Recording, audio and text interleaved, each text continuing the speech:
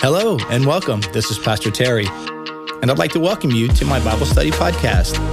This daily podcast is a place where we take the teachings of Scripture seriously, but ourselves, not so much.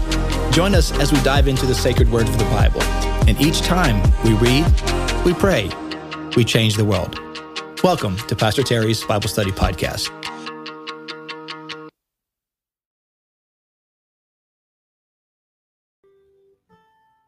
Well, hello, everyone, and welcome to today's podcast. It is Monday, December the 19th, 2022. Chilly Monday morning everywhere.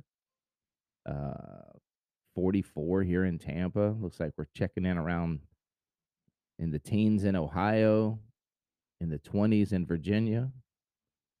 Similar temperatures to here in Louisiana. Welcome, everybody. Well, it's Christmassy, you know. I mean, that seems like a right thing, you know, as long as everyone's safe.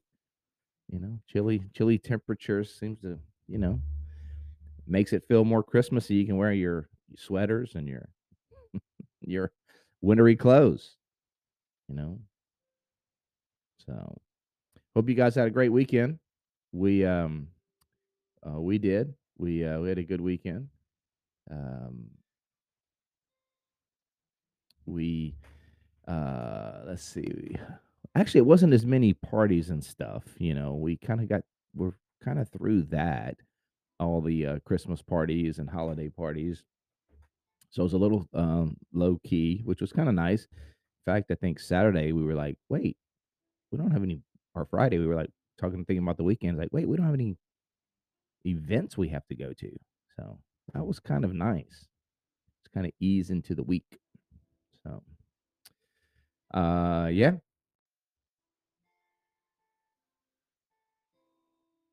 I think I just hit a button there. That was weird.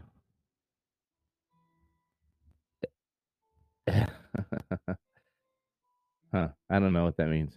I think I hit a button on here. I don't know if you can hear that, but it was like, there we go. Okay. I don't know. Anyway, we're back at it.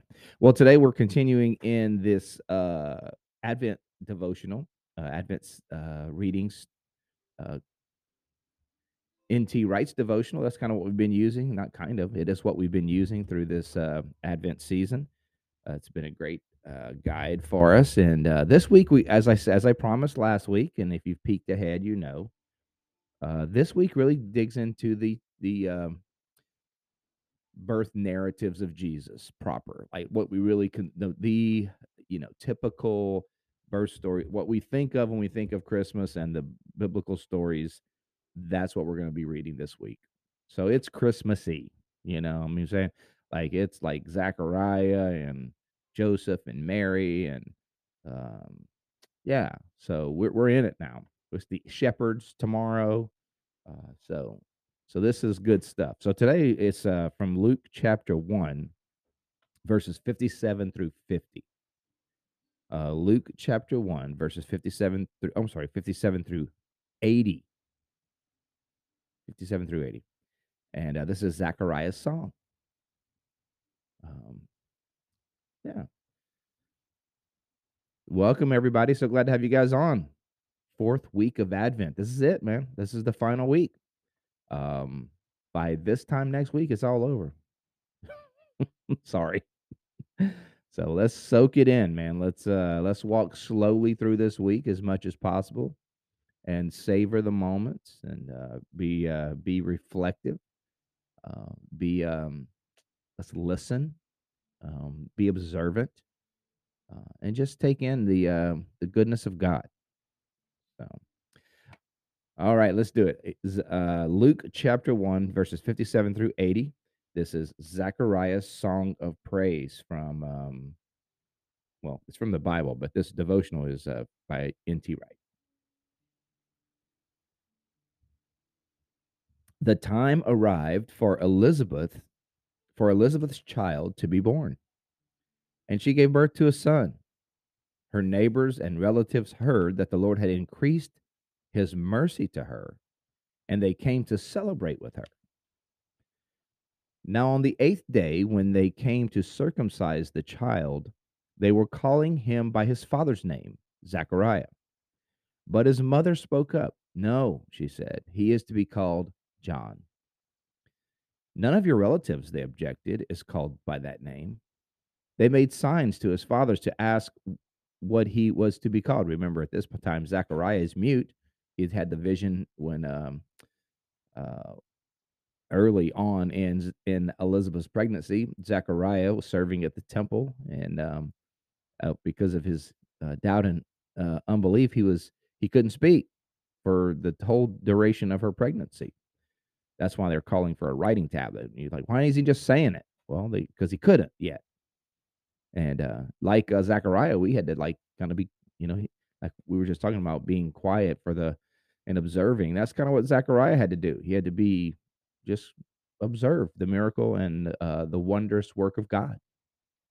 So anyway, they made signs to his father to ask what he wanted to be called, which probably like talking really loud. He's like, "I'm not deaf. I just can't talk." Zachariah, what should the baby's name be? I, dude, I can hear you. I just can't talk.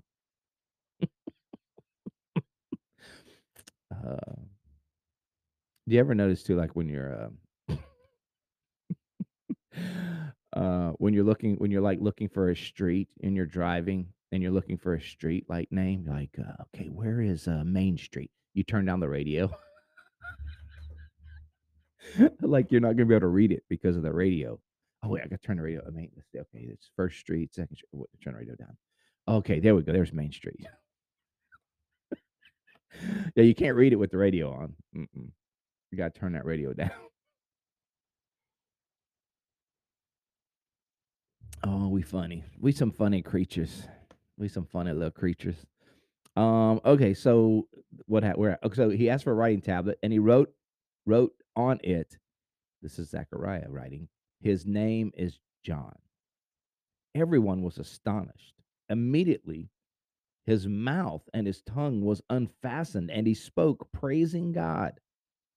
Fear came over all who lived in the neighborhood, and all these things were spoken of throughout all the hill country of Judea.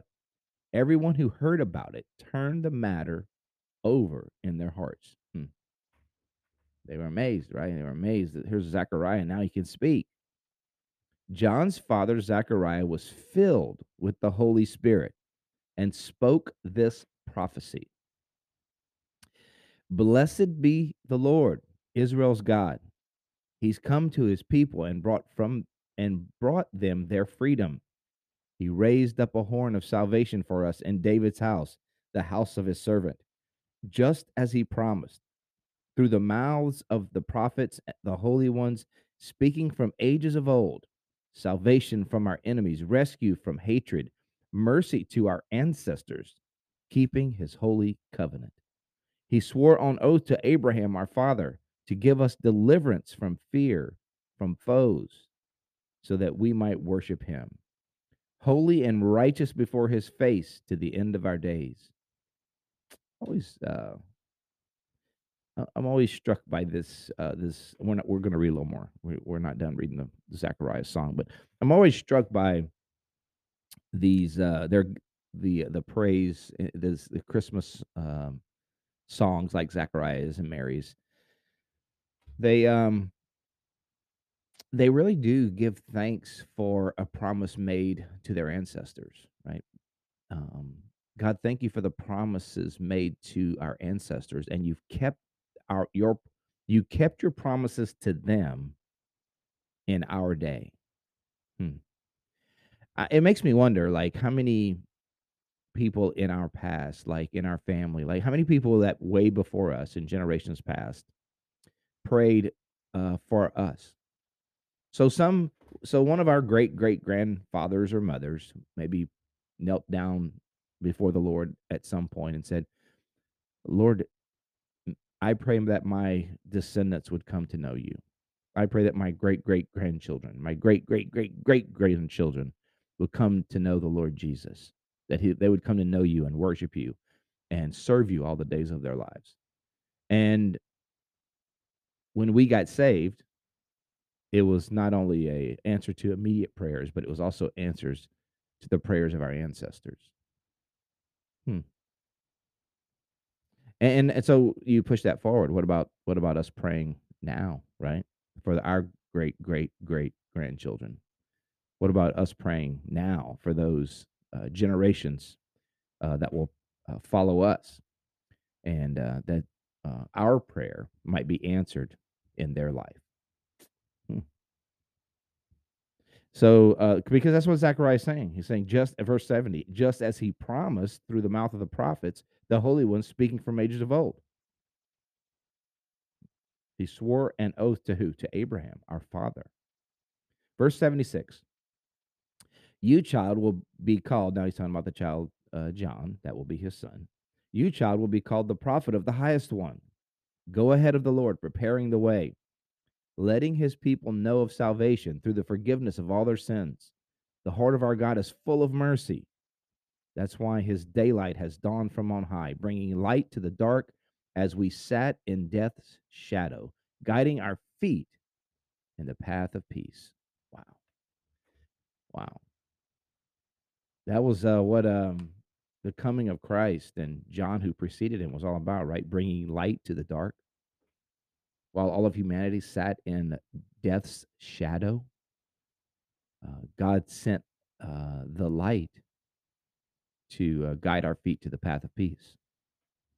Hmm. The child grew, that is John, and became powerful in the spirit. He kind of started dressing funny too. Well, let's be real. He did. He became powerful in the spirit, but he dressed. He wore camels clothes, and he lived out in the woods. He was, yeah. But he did change. He changed the people's heart back to Jesus. But man, he did some. He was different. He was socially awkward. You bring John to a party, it's gonna be socially awkward. First of all, he ain't gonna wear your silly sweater. He ain't gonna wear you because he wears a silly sweater all the time. He's like, "This is my silly sweater." No, no, but John, it's an ugly sweater party. That's what I got. That's what I got. It's what I wear. No, you don't understand, John. Like this, you're supposed to do something different because it's like ugly sweater, so it's the holidays and everything, and so you're supposed to be, be festive by being a little different or something. No, that's what I wear. I wear camel hair. That's what I do. I live in the woods. I wear camel hair, and I say things that probably gonna make you uncomfortable. So that's what I do. That's my job. Yeah, you bring John to a party, man. They're gonna be ooh cringe moment. Can't believe he said that. Yeah, well, that's how he rolls. But he grew and became powerful in the spirit. He lived in the wilderness until the day when he was revealed to Israel. Hmm. So they realized who he was. He lived out in the woods. Well, let's hear what John N.T. Wright has to say, his devotional thoughts on this passage. Many people today can't imagine what life would be like without television. We're so used to it telling us what to think about all the time. Without it, some people become quite worried, lost in the world of their own unfamiliar thoughts, like an explorer whose guide has just disappeared. And isn't that true? The TV isn't on. Like, I don't know what to think because the television guides all my thoughts, or the internet, or the Facebook, whatever. You know, uh, both are true. Take away the radio, newspaper, social media, and smartphones as well, and what would you think about all day? That was the situation, of course, of most people in the world until very recently. It was the situation for everybody in Jesus' time. If you were Zechariah, what would you think of all day? Your family, certainly, local village business, presumably, your health, quite possibly, the state of the crops, the prospect for the harvest. But behind these obvious concerns, there are deeper questions. What is wrong with the world? People are suffering. Your people are suffering. Wicked foreigners have come from far away with hatred in their eyes and weapons in their hands. Darkness and death have stalked the land. Many people in many countries have had all this to think about over many centuries. Hmm. That's why we need silence and solitude, man, so we can think. And maybe that's where he's headed. Behind that, again, there may be a sense, though much has gone wrong. Somehow there is a larger hope. Things can be put right, things will be put right. Let go of this and you're sunk. Often it's the old people, the ones who cherish old memories and imaginations, who keep alive the rumor of hope. Because Zechariah was an old dude, man. When he had when he and Elizabeth had John, they were older. I love that, man, because I think it's possible for us as we get older to become more cynical and more um um um not desperate, but lacking hope, like discouraged. It's possible that that as we get older, that can become our disposition. And so when we're around people, we aren't hopeful people, but we actually are cynical, skeptical um, about the world and about where it's headed and about whether it can be made right. Um, but I don't think that's the way it should be. I think those of us who follow Jesus, those of us who call upon the name of the Lord, and as our walk with Him becomes stronger over time, hopefully, we should be the ones who are be the ambassadors of hope, because we learn more and more that the ultimate savior of this world, and of us in particular, is not in this world. That the more we live to realize the things of this world are not going to save us, but we don't lose hope. We actually strengthen our hope in God.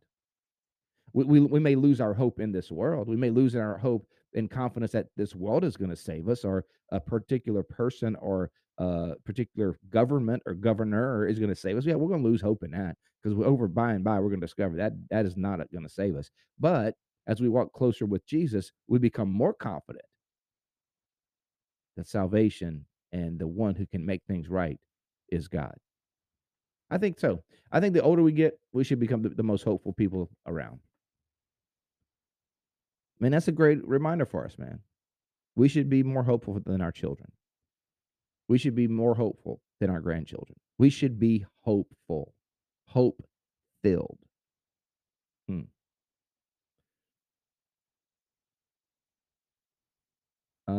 Zechariah comes across in this passage, especially in the prophetic poem, as someone who has pondered the agony and the hope for many years, and who finds the two bubbling out of him as he looks in awe and delight at his baby son.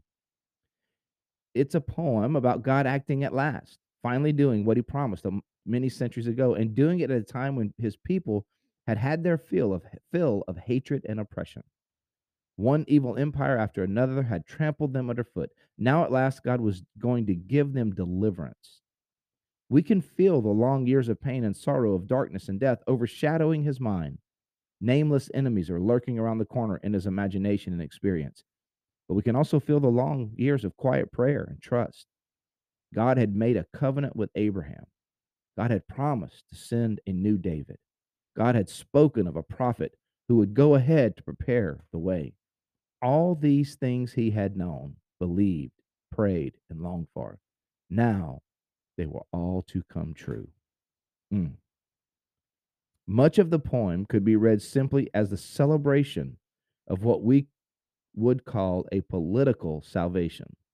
Though few ancient Jews, and not very many modern ones, would want to separate the secular from the sacred the way the modern West has done. But there are signs that Zechariah's vision goes beyond simply a realigning of political powers. God's mercy, the forgiveness of sin, the rescue from death itself, all of this points to a deeper and wider meaning of salvation. Luke is inviting us to see that God, in fulfilling his great promises of the Old Testament, is going beyond a mere this worldly salvation and opening the door to a whole new world in which sin and death themselves will be dealt with. Wow. God doing something new beyond just the political realignments, more than just, lifting up Israel. God is dealing with these deep spiritual realities of death and sin and mercy and grace and hope. Zechariah's own story of 9 months of silence suddenly broken at the naming of his child is a reflection on a smaller scale of what was going on in Israel of the day. Prophecy, many believed, had been silent for a long time. Now it was going to burst out again to lead many back to the true alliance, to a true alliance to their God. What had begun as a kind of punishment for Zechariah's lack of faith now turned into a new sort of sign, a sign that God is doing a new thing. Wow. Isn't that beautiful? Like the image of Zechariah being silenced for 9 months, like he couldn't speak, is sort of and N.T. Wright is bringing it out that it's symbolic of the prophetic silence. 400 years before the birth of Jesus, it was silent, and there was, of course, wondering, even doubting about whether God even cared anymore. Is God going to keep his promises? These ancient promises that were made to our ancestors, is God actually going to keep them? These promises kept in the sacred book, are they going to come to fruition?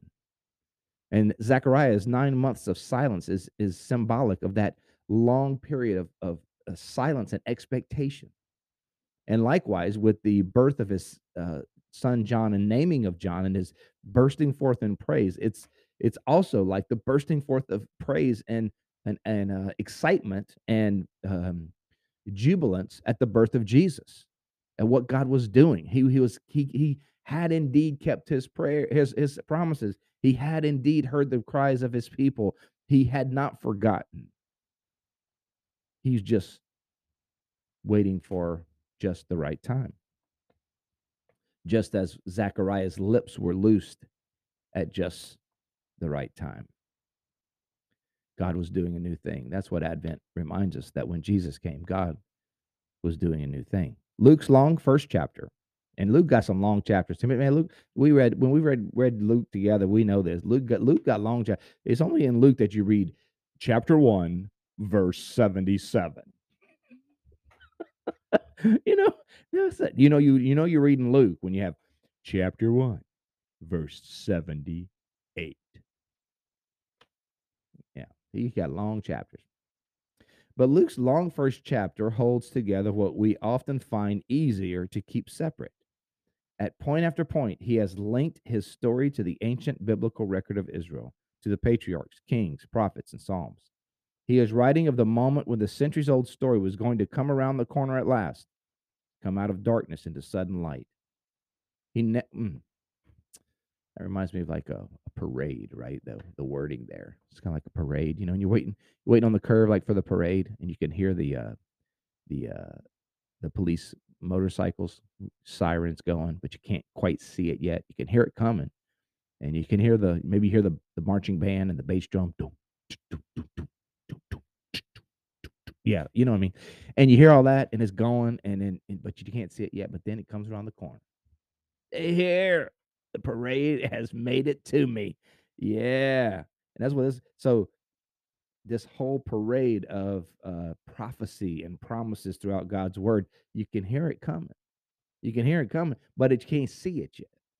You can maybe feel the bass drum. You can hear the emergency vehicles, firing off their sirens. You maybe hear the rustling of the crowd, but you can't see the parade yet. All these prophecies and hopes and psalms and kings, but they're about to come around the corner. It's all about to come around the corner. That's what Christmas is, coming around the corner. The next line. He never forgets this larger perspective. Everything that he tells us about Jesus makes sense as the fulfillment of God's ancient promises. The hope of Israel come to fruition at last. Here's his thoughts for reflection today. Look again at Zechariah's song of praise. Which parts of it do you think offer the most cause for joy and celebration? That's a good thought for you. Of what we read of Zechariah's songs, what brings you the most reason to celebrate and joy and give thanks? As I said, I think it's just the faithfulness of God for me. Just the reminder that God is faithful, and that at just the right time, God's gonna show up. And I'm thankful for the fact that God gives us promises and His Word, and you can hear the bass drum, you can hear the parade coming. It gives you some hope that that you're not just waiting out there in the cold. You know what I'm saying? Sometimes you sit out there waiting for the parade. You're like, okay, we did get the time right? Like this starts at 9, right? Not 10, because I don't. But yeah, no, you're in the right place. You're at the right time. It's coming. It's coming. And Christmas is a promise kept. And Zechariah's song is just a reminder that God's promises to deal with death and to deal with coming to us, being with us. He was going to keep. He was going to keep those promises. He wasn't just making noise. He was coming, and he did. All right, you guys. Thanks so much for being on today. We do. Oh, I didn't say that today. We read, we pray, we change the world, but we already read. Let's pray. Lord, thank you so much for your holy word today.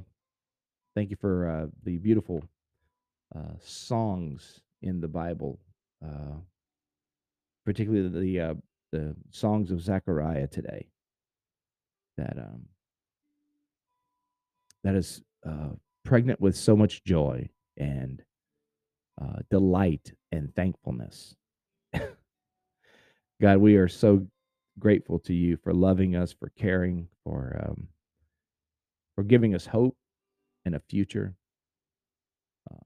Lord, maybe there are some friends of mine right now who've been praying for something for a very long time, and maybe they're on the verge of losing hope. Lord, I pray that you would encourage them today and strengthen them today, and may this promise kept that we read about today in Zechariah's words, may it give them renewed hope and courage and strength to trust and to remain faithful. God, as we walk through this week, this final week of Advent, help us to walk slowly through the crowd. Help us to walk with our eyes and our ears open, with all of our sensibilities and sensitivities alert, to experience you, to experience family, to experience love, to experience grace, to experience God, to experience you in flesh. We love you. We give you praise in Jesus' name. Amen. Amen. God bless you, my friends. Thank you so much for being on today. I hope you have a fantastic Monday. Thanks for spending it with us today. Thank you for sharing, liking, subscribing, letting people know about the podcast. Really appreciate that. We'll be back at it tomorrow. My Bible study is done, so I will be back on tomorrow, Tuesday morning, as we continue to walk through this final week of Advent. Love you guys. We'll see you next time. Bye.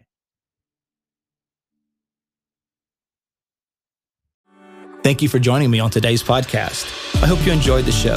If this episode has been an encouragement to you, take a minute to subscribe or comment or share it with your friends.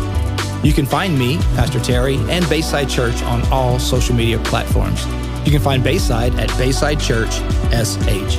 Until next time, remember, God's word is true. Everything else is merely commentary. God bless you. We'll see you next time.